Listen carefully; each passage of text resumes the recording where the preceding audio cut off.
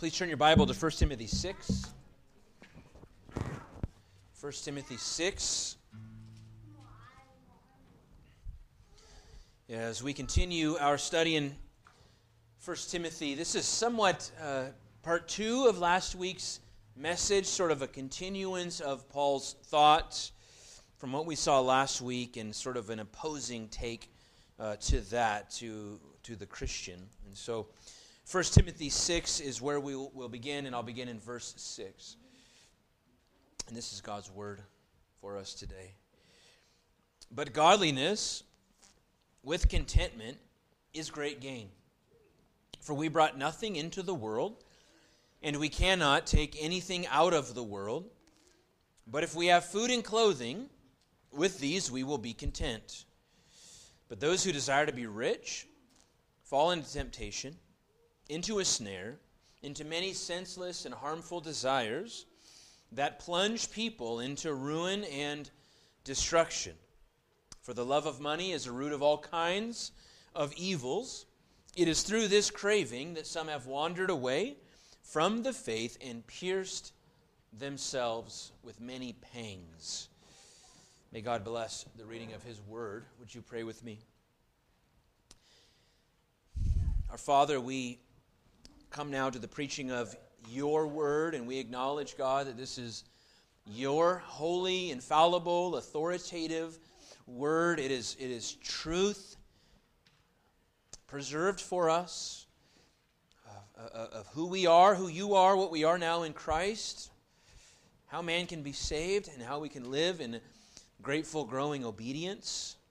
And so, God, we pray that this word would cut where it needs to cut, that it would encourage where it needs to encourage. We pray that by the power and presence of your Spirit, that we trust that He is here today in our midst, that you would make the word effectual in our heart, that the word of God by the Spirit of God would have its way in our hearts, that we might be transformed and changed and convicted and corrected, sanctified and strengthened, Lord. So be with us, we ask. Lead us, we pray. We ask all this in Jesus' name for His sake. Amen. Well, if you've recently opened up a browser on your smartphone or computer, or went into a store, turned on a television, turned on the radio, drove down the street, you have certainly been confronted with some form of advertisement. Something, some company out there trying to touch that point of your flesh that has a desire for more, for the things of this world.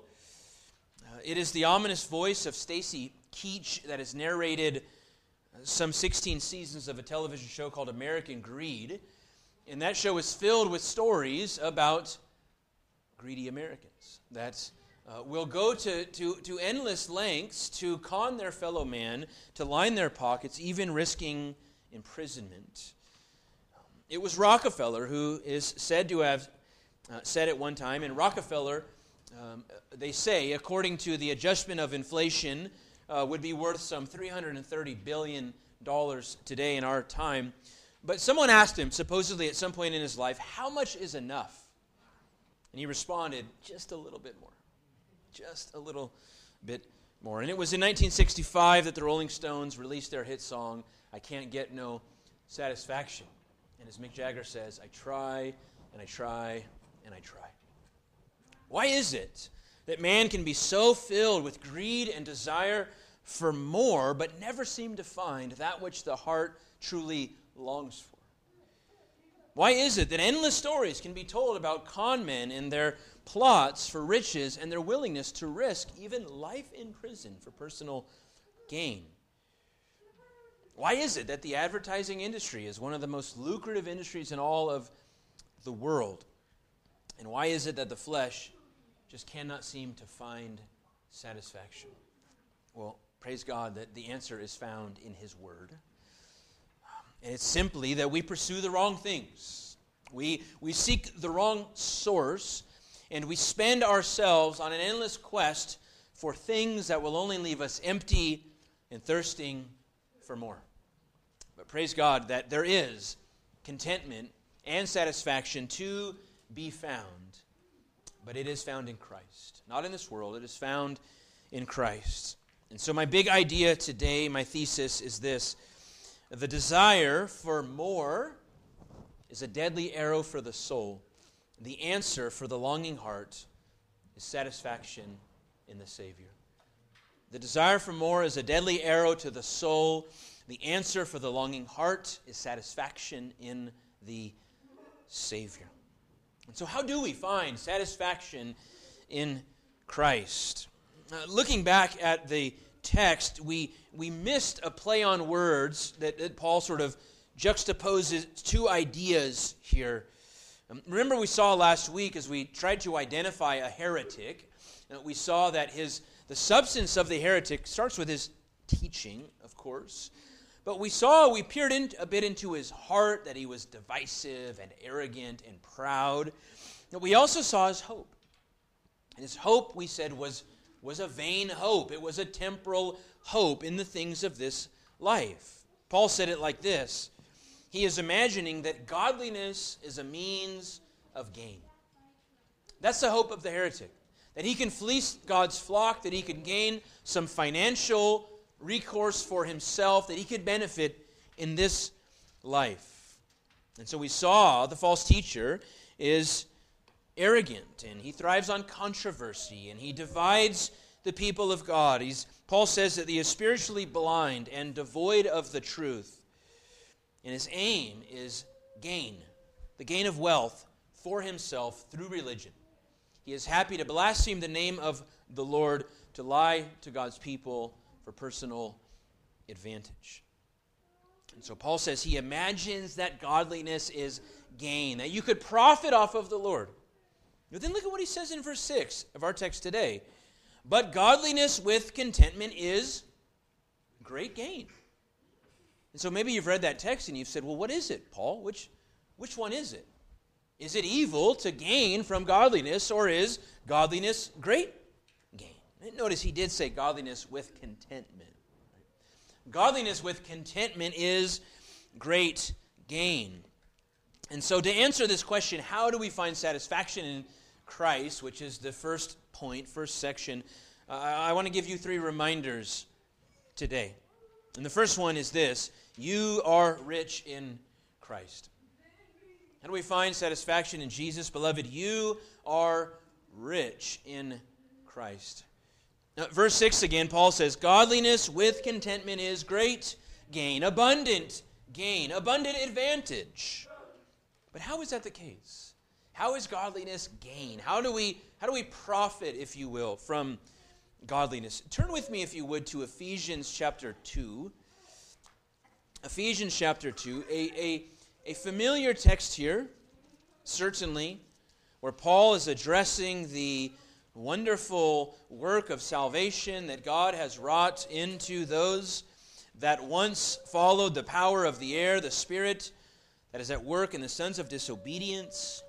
And notice what he says in verse 6, maybe a piece of this section that we don't often emphasize.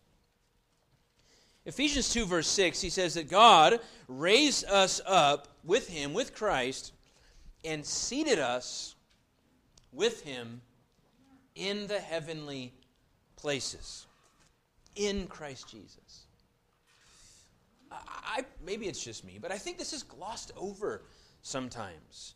You know, when we talk about the gospel, we talk about salvation, we talk about the forgiveness of our sins. And that is, Christian, that all of your sin has forever been forgiven. Now, I know you hear that every week, and it's easy for it to become common, but I want to give you an exercise after church. Go back to Monday, push play on the recording of your week, and watch your week, and then rejoice that all your sin is forgiven. Because we walk in darkness, even as Christians, right? We do foolish things. And so all of your sin has been forgiven. You've been filled with the Spirit of God, and your debt of guilt has been paid by Christ. You who were once an enemy of God now have a seat at his table. Now have a seat at his table. And so Paul says that he seated us with him in heavenly places. Your nationality, as it were, now is in heaven. There is a spot at God's table with a little name card that has your name for the marriage supper of the Lamb. And we will anticipate that glorious day where we are seated with Christ, drinking the fruit of the vine anew in his kingdom after we hear a sermon as we partake of the bread and the cup of the Lord's Supper. And so you've been seated in heavenly places. It is that certain that you will be there on that day, that he can say, now you are there. So praise God, your home is not Medford, Oregon, in all of its wickedness. But your home, saint, is heaven. That's where you are today. Your status is enshrined there, and there's nothing that can take that away. And he goes on in verse 7, so that in the coming ages he might show the immeasurable riches of his grace in kindness toward us in Christ Jesus. Paul loves that language, in Christ. There's so much theology packed in those two words. It speaks of our union with Jesus, the Christian having been redeemed by Christ, receiving all of the benefits of Christ's work. He is showing the immeasurable riches of his grace in kindness toward us in Christ Jesus. And if you forgot, by grace you have been saved through faith. Notice he doesn't say by faith, but it's by grace through faith, because that faith is the gift of God bestowed upon you. And then on the next chapter, chapter 3, verse 8, this grace was given, this is Paul speaking to him, to preach to the Gentiles the unsearchable riches of Christ. And so you have, beloved, immeasurable riches. You have unsearchable riches. You, Christian, have every spiritual blessing in him. From the lowest man on the totem pole, if you will, to the kingdom of God, to the most prominent figure in Christ's church, however you want to hash those out, every single Christian has the fullness of the blessing and grace of God when they come to saving faith. There is no category of blessing. There is no second blessing that we are to pray for or long for. But the fullness of his Spirit, the Spirit of adoption, has been poured out upon you if you today are in Christ. I love the book of Romans. Who doesn't love the book of Romans? But I love the book of Romans in that Paul spends 11 chapters mining the depths of the work of the gospel. Chapter 1 and chapter 2, we learn of the pervasive depravity of man. The whole man, all men, Jew and Gentile alike, fallen short into chapter 3 of God's glory. Everyone is guilty before God, standing condemned, without excuse on that day. And then he begins to speak of this wonderful gift called faith. As we see Abraham there, the man of faith is put forward. We learn in Romans chapter 5 of the second Adam, come to undo the curse that Adam had wrought on humanity. The greater Adam has come to bring life where death came. We get into chapter 7 and we learn of the battle of sin for the life of the Christian. I see what's wrong, but I do it. I see what's good, and I struggle to do that. Romans 8, we get to the heights of Jesus' work. We see there the golden chain of redemption, that sovereign work of God. In chapters 9 through 11, we see this work of sovereign election that God calls whom he pleases.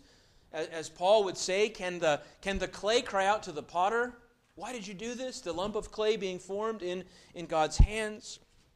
And it's at chapter 11, verse 33, that he just has to stop and sort of stand back and doxologize. Oh, the depths of the riches and wisdom and knowledge of God, how unsearchable are his judgments, and how inscrutable are his ways. And you have immeasurable, untold riches in Christ that are inscrutable, beloved, that are beyond our finite ability to comprehend. Adoption, justification, sanctification, preservation, the promise and sureness of glorification. What could possibly compare? How could we possibly long for more? O wretched man that I am, who will rescue me from this body of death? You are rich in Christ, beloved. You have all that you will ever need, regardless of your current financial state. You might say, Pastor, you haven't seen my bank account. You have all, child of God, that you will ever need. 20 years ago, everyone knows the name Bill Gates. 20 years ago, Bill Gates was worth $55 billion. That number's doubled over the last 2 years. Who knows where it's gone? But 20 years ago, he was worth $55 billion. That was about $15 million more than all of the gold in Fort Knox that he had. That number was more than 149 of the 191 countries in all of the world. That means one man, Bill Gates, only 42 countries had more money than this one person, Bill Gates. If he wanted to spend all of that money over the last 20 years, he would have had to spend $7.5 million every single day for 20 years straight. We can't really fathom that kind of money, right? You think of the things that you like, you enjoy, the finer things of life, all the sushi you could eat, right? All the good that we could do with that sort of money. He is rich beyond measure, but he knows not Christ, and thus he is utterly bankrupt. He has nothing, beloved. He has this life, a fleeting vapor, and it will be over. And all that he's done in this life will be for naught. All of his riches will be left behind. The psalmist says that better is the little that the righteous has than the abundance of many wicked, because the righteous has Christ. And you are rich in Christ. Remember that today. Secondly, your ultimate hope is glory. How do we have satisfaction in Christ in this life? Because our ultimate hope is glory. Back to 1 Timothy chapter 6 and verse 7. For we brought nothing into the world, and we cannot take anything out of the world. And we started with nothing, and we leave this world with nothing. I remember all of the children, but when Charlotte was born, she was a bit early, and so we had to do that thankful but dreaded stay in the NICU for 15 days. And there's nothing more when a baby's born that the parents want, well, to bring the baby home. Ultimately, you want the baby to be healthy, right? So you put up with the lights and all of that. But when that little baby came home, she had nothing but her skin. She had no possessions. She had a blanket that the hospital had given her. She actually had a lot of stuff with her name on it at the house because the church had blessed us. But she had just come into the world with no possessions to be named. We start with nothing, and as Job says, naked I came from my mother's womb, and naked shall I return. The Lord gave, and the Lord has taken away. Blessed be the name of the Lord. The temporal treasures of this world are just that, temporary. They don't last. They're fleeting joys for a moment. They are that which moth and rust destroy. You know, you have some treasure up in your attic that you've kept for years, and you open the box, and it's got mildew and mold, and it's destroyed.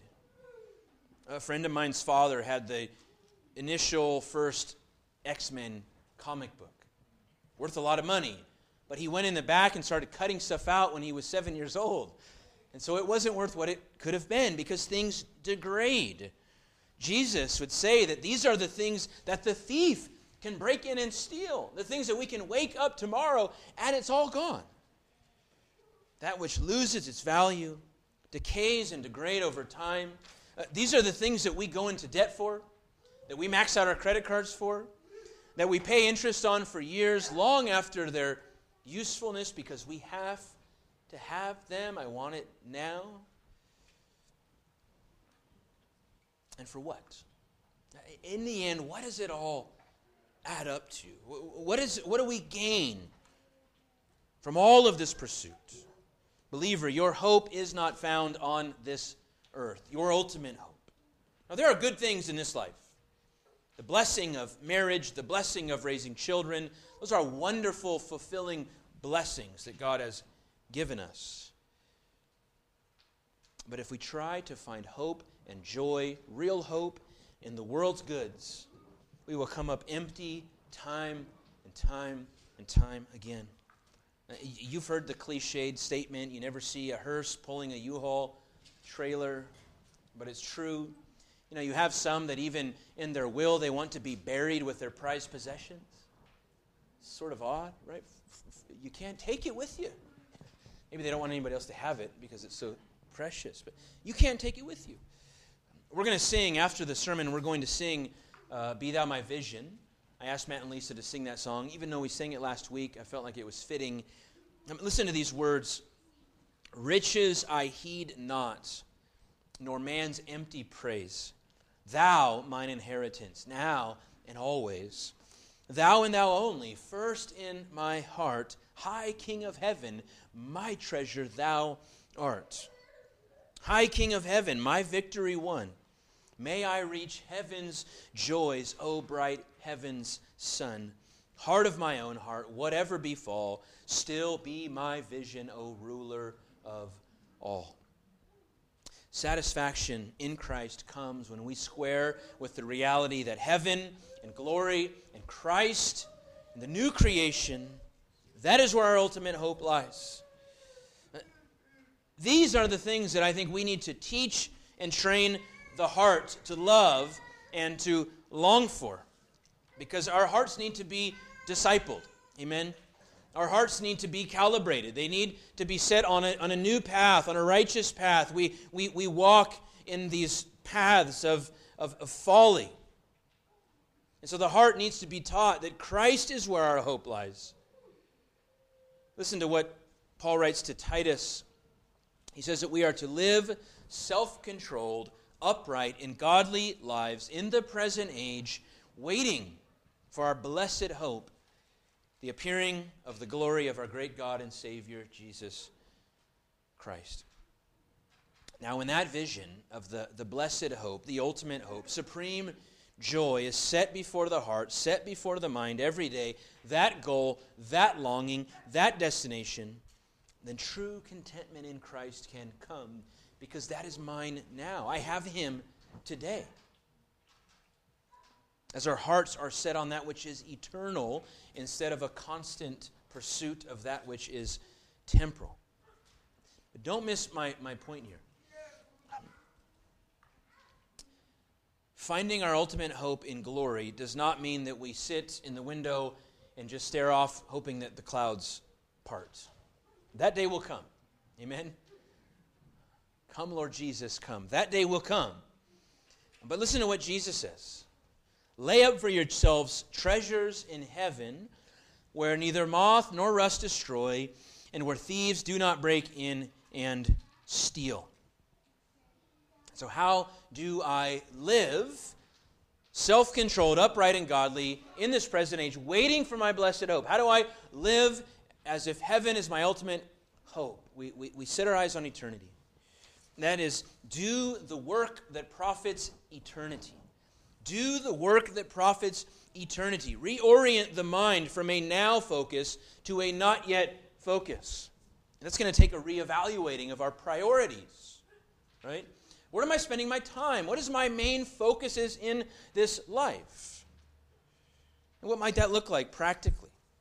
A number of things. I would say that we pursue and cultivate godliness and virtue in the heart, in the life. That if we have a spouse, men, we're discipling our wives, pouring ourselves into our wives. If we have children, we're discipling our children, pouring ourselves into them. Now, we believe in a sovereign God that saves, but He uses means. And so as we think about the souls of our children, eternity is in the balance here.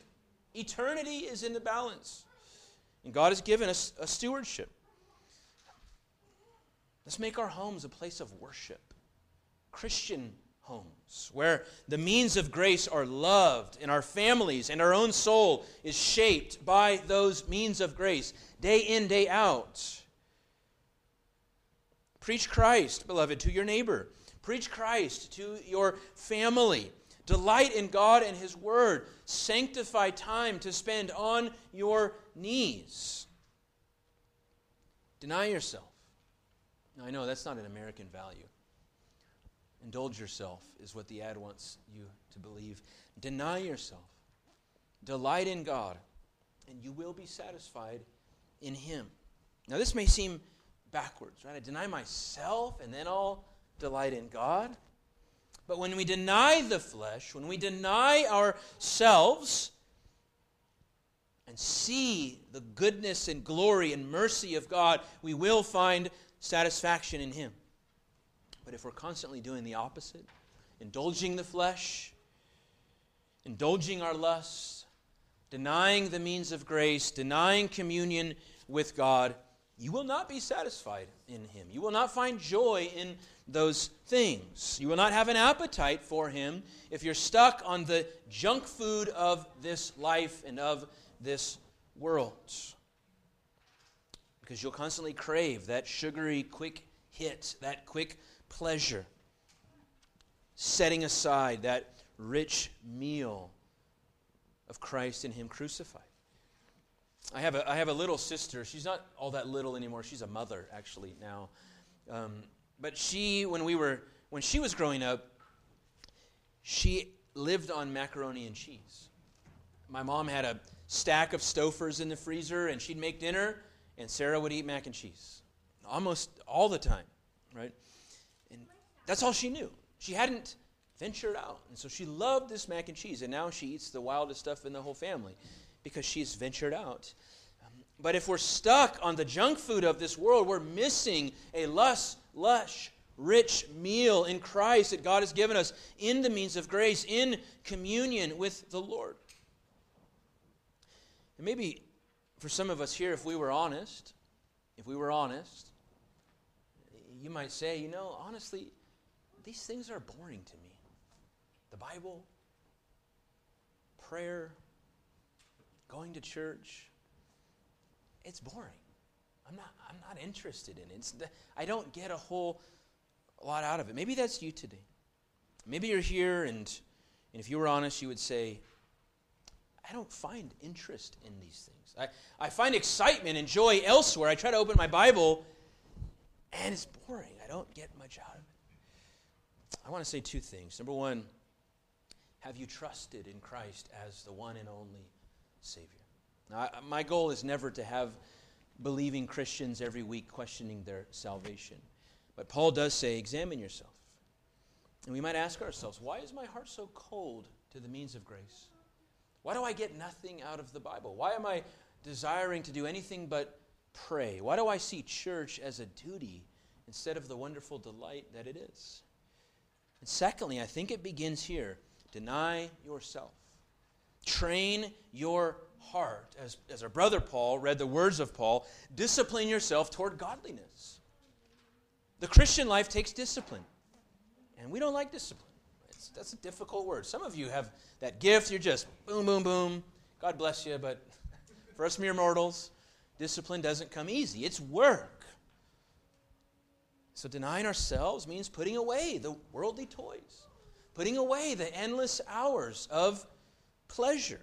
The 12-hour Netflix binges or whatever. Insert your thing that tickles your fancy, that consumes your day.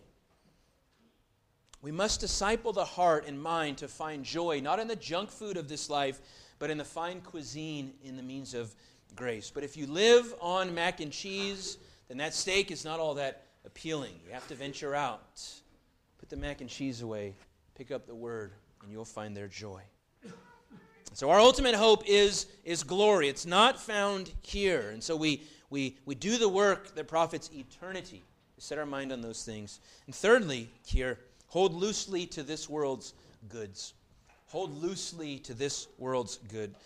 Paul says that if we have food and clothing, with these we will be content. I know that some of us, present company included, wish that would be the case all the time. I have food and I have clothing and I'm content, right? But this world is bending over backwards every moment of your day, wanting to get you to scratch that itch for more. Did you know that the new iPhone came out? And did you know that you need it? You need it. Oh, you need it.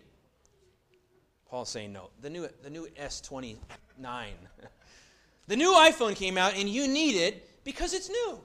it's 14 and not 13. It's got more megabits and megahertz and megapixels. And so you need it because it's the new thing, right? That's what the television, everything is trying to tell us. The world is constantly fighting against your soul to feed, that you would feed the lust of your flesh, to tap into that greedy, fallen gene that wants more money, more power, more influence, better looks, better life, better husband, better car, better home. But I love here the Apostle Paul. Philippians chapter 3. I love Paul's testimony in abandoning all that the world says is good and worthy and holds dear. Listen to what he says in Philippians 3, verse 4. He sort of gets a little fiery here, a little frisky here. If anyone thinks he has reason for confidence in the flesh, I have more. Circumcised on the 8th day. Philippians 3:5. That means he's from an Orthodox Jewish family that from his birth kept the law, observed the commandments of God, and took him to the temple or took him to the synagogue to be circumcised on the 8th day. He's of the people of Israel, God's adopted elect people, or adopted people. He's of the tribe of Benjamin. He knows his lineage all the way back to Benjamin. He says, I was a Hebrew of Hebrews. As to the law, a Pharisee. Though they were known externally, but they were known for being law keepers, rigorous law keepers. As to zeal, a persecutor of the church. Can you match Paul's zeal? What he thought were heretics, Christians, he was locking them up and approving of their death. He had zeal, he thought, for the glory of God. As to righteousness under the law, blameless. But whatever gain I had, and there's that word gain. Gain from this world. Whatever gain I had, I counted as loss for the sake of Christ. Whatever gain I had, I counted as loss for the sake of Christ. Indeed, I count everything as loss because of the surpassing worth of knowing Christ Jesus, my Lord. For his sake, I have suffered the loss of all things and count them as rubbish in order that I may gain Christ. That I may gain Christ. Whatever gain I had from this world, it is loss, it is rubbish, it is nonsense, it is a lie, it is a counterfeit, it is phony, that I may gain Christ. Do we think like this? The surpassing worth of knowing Jesus. Beloved, if you're a Christian here today, you know Jesus. And you know what's even better? Jesus knows you. He knows your name. Your name is written in his book.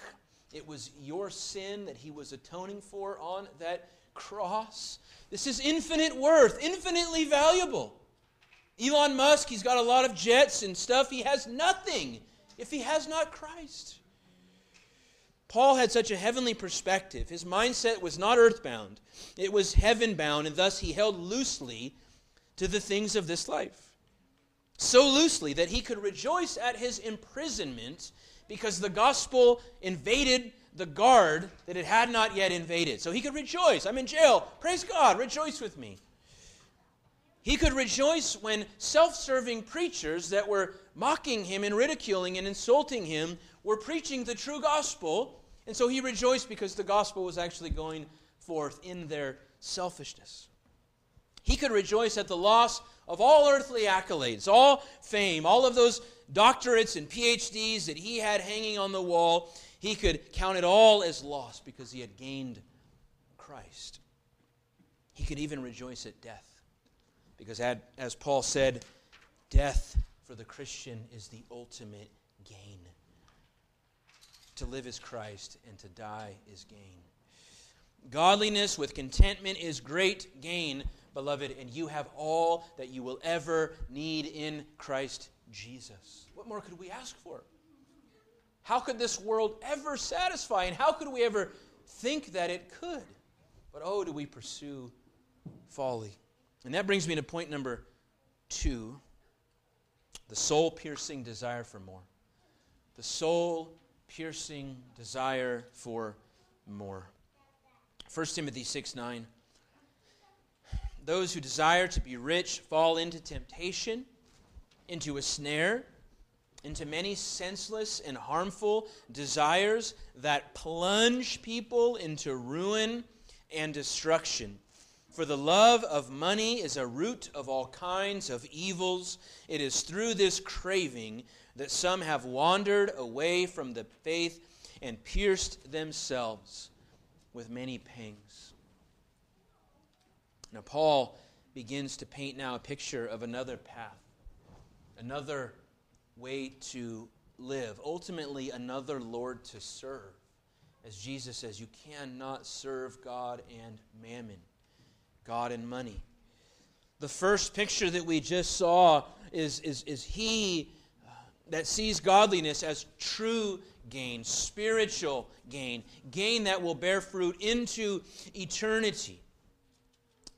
That man that recognizes that the pleasures of this world are fleeting and true contentment will only be found in Christ, even while living on the barest of necessities. But there is another way, and he calls it here those who desire to be rich. Those who desire to be rich. That is, those that chase and pursue joy in their greed, in the things that this world offers. And notice what happens here in this section. So it starts with desire. It starts with a lust to be rich. Now, what Paul is not addressing here, he's not addressing those that have money already, just if someone is wealthy. He will address that towards the end of the chapter. Brother Paul will tackle that text. We're not talking about here about the difficulties of being rich, because there are difficulties of being a Christian and being wealthy. The Bible says that. It's harder for a camel to be thread through a needle than a rich man to go to heaven. But this is those that desire to be rich. And as we saw a number of months ago now, in the two offices of the church, elders and deacons, both of those qualifications had a section relating to this about the love of money or the pursuit of dishonest gain. Those disqualify an elder or a deacon from holding office in the church. They are that deadly. And notice now the progression. For those that desire to be rich, it starts with temptation. Those who desire to be rich fall into temptation. Now, when you fall, you're not expecting to fall. Right? That's the nature of a fall. There's a crack, there's a hole, there's a curb you weren't expecting, and you take a step and you fall down. And so they fall into temptation. The pursuit of worldly things and the greed for more opens them up to new levels, new areas of temptation. That desiring the lust for money causes them to fall into things unexpected. New troubles they did not see coming before them. Why? Because the heart is exposed to more and more ungodly desires. This is really the case with all sin, right? You take a few steps into it, and before you know it, you're sucked in more than you thought you would be. And he says, next, they fall into a snare. Those that desire to be rich fall into temptation, and then they fall into a trap. One theologian says that riches are a temptation for those that don't have them, and a snare for those that find them. And so you become entangled in the pursuit of wealth. He says it leads to many senseless and harmless desires. As the heart is now given over to greed in some area, it acts as a snare, like an animal that's caught in a trap. And as it thrashes and tries to escape, it becomes more stuck and injured. And so the person that is ensnared by the pursuit of wealth is given over to the lust of the flesh, the lust of the eye, and the pride of life. And he says it plunges people into ruin. It will plunge you into ruin. Now this is the ruin of soul and body. And the word plunge there is used other places of a ship that is almost capsized by a wave or of drowning. John Gill says that this desire, the temptations, and the snare is like a man drowning in the sea with a millstone around his neck. He's in a hopeless, desperate situation. This is a pursuit that begins with a desire for more, a desire for gain, leads into more temptations. You become ensnared there in this pursuit, and ultimately it is utter ruin and eternal judgment. Now, I mentioned the television show American Greed, and it seems that there are endless stories of people that could not make it honestly, and so what do? You're working on Wall Street, and all of your colleagues are buying the new sports cars, buying the new homes, going on vacations, and you can't seem to make a buck. So what do? You tell a little, in your mind, a little white lie. Right? No one's going to be hurt. I'll just tweak the numbers a bit. Maybe you oversell what the return on the investment could be to one of the customers. You do that a few times, and before you know it, you're snared. You're trapped there. You're in way deeper than you thought you would be, and so they have to lie to compound the lie to compound the lie. And what is the end? Usually the end is FBI agents at the door and federal sentences of 20, 30, 40 years. All for what? All to make a buck, all to keep up with the next guy, all to have the dreams of this world. But notice what Paul says. The love of money is a root of all kinds of evils. I believe the King James says the love of money is the root of all evil. It is through this craving that some have wandered away from the faith and pierced themselves with many pangs. Now, I think it's worth noting that this text is not written to the broker on Wall Street. Now, it applies to him, but this text is written to the church. And as Paul is warning here about the lust of money, the pursuit of greed, he speaks of those that have wandered away from the faith, and they've pierced themselves. A sword has been driven through their own soul as they've been given over to this lust. Many sins are birthed from this craving and passion for wealth. Many seemingly good men have been drawn away by the lust of more and pierced through their own soul, trying to find heaven in this life only to assure themselves of hell in the next. So I want to ask you a question, beloved, as we sit here today. What do you love? What do you love? Where do you seek satisfaction and contentment? What are the things that run through your mind when you can't sleep at night? What do you dream about when you envision a better life for yourself? What are the things that you wish for that you do not have? What do you take delight in? Where do you find the most joy, the most happiness, the most pleasure? Paul says, in craving the pleasures of this world and the desire for wealth and more, many have pierced through their own soul as they've sought a greater love than Jesus. And so as I close, church, godliness is great gain. It is great gain. And true, deep satisfaction can be found in this life. But it's only in Christ. All lesser pursuits will leave you empty and thirsting for more, and they will lead into temptations and snares. So remember today, beloved, you are rich in Christ. You have every spiritual blessing poured out upon you through the gospel, through the work that Jesus accomplished. As he said on that cross, it is finished. If you know him, he spoke of work that was applied to your soul and will forever. He will be your mediator, your representative, your substitute. Secondly, your ultimate hope is glory. Our hope is not here. It is not here. It is found in heaven, where we have a current citizenship awaiting our arrival. And so lastly, hold loosely to this world's goods. Deny yourself, Christian. I know we don't like to hear that.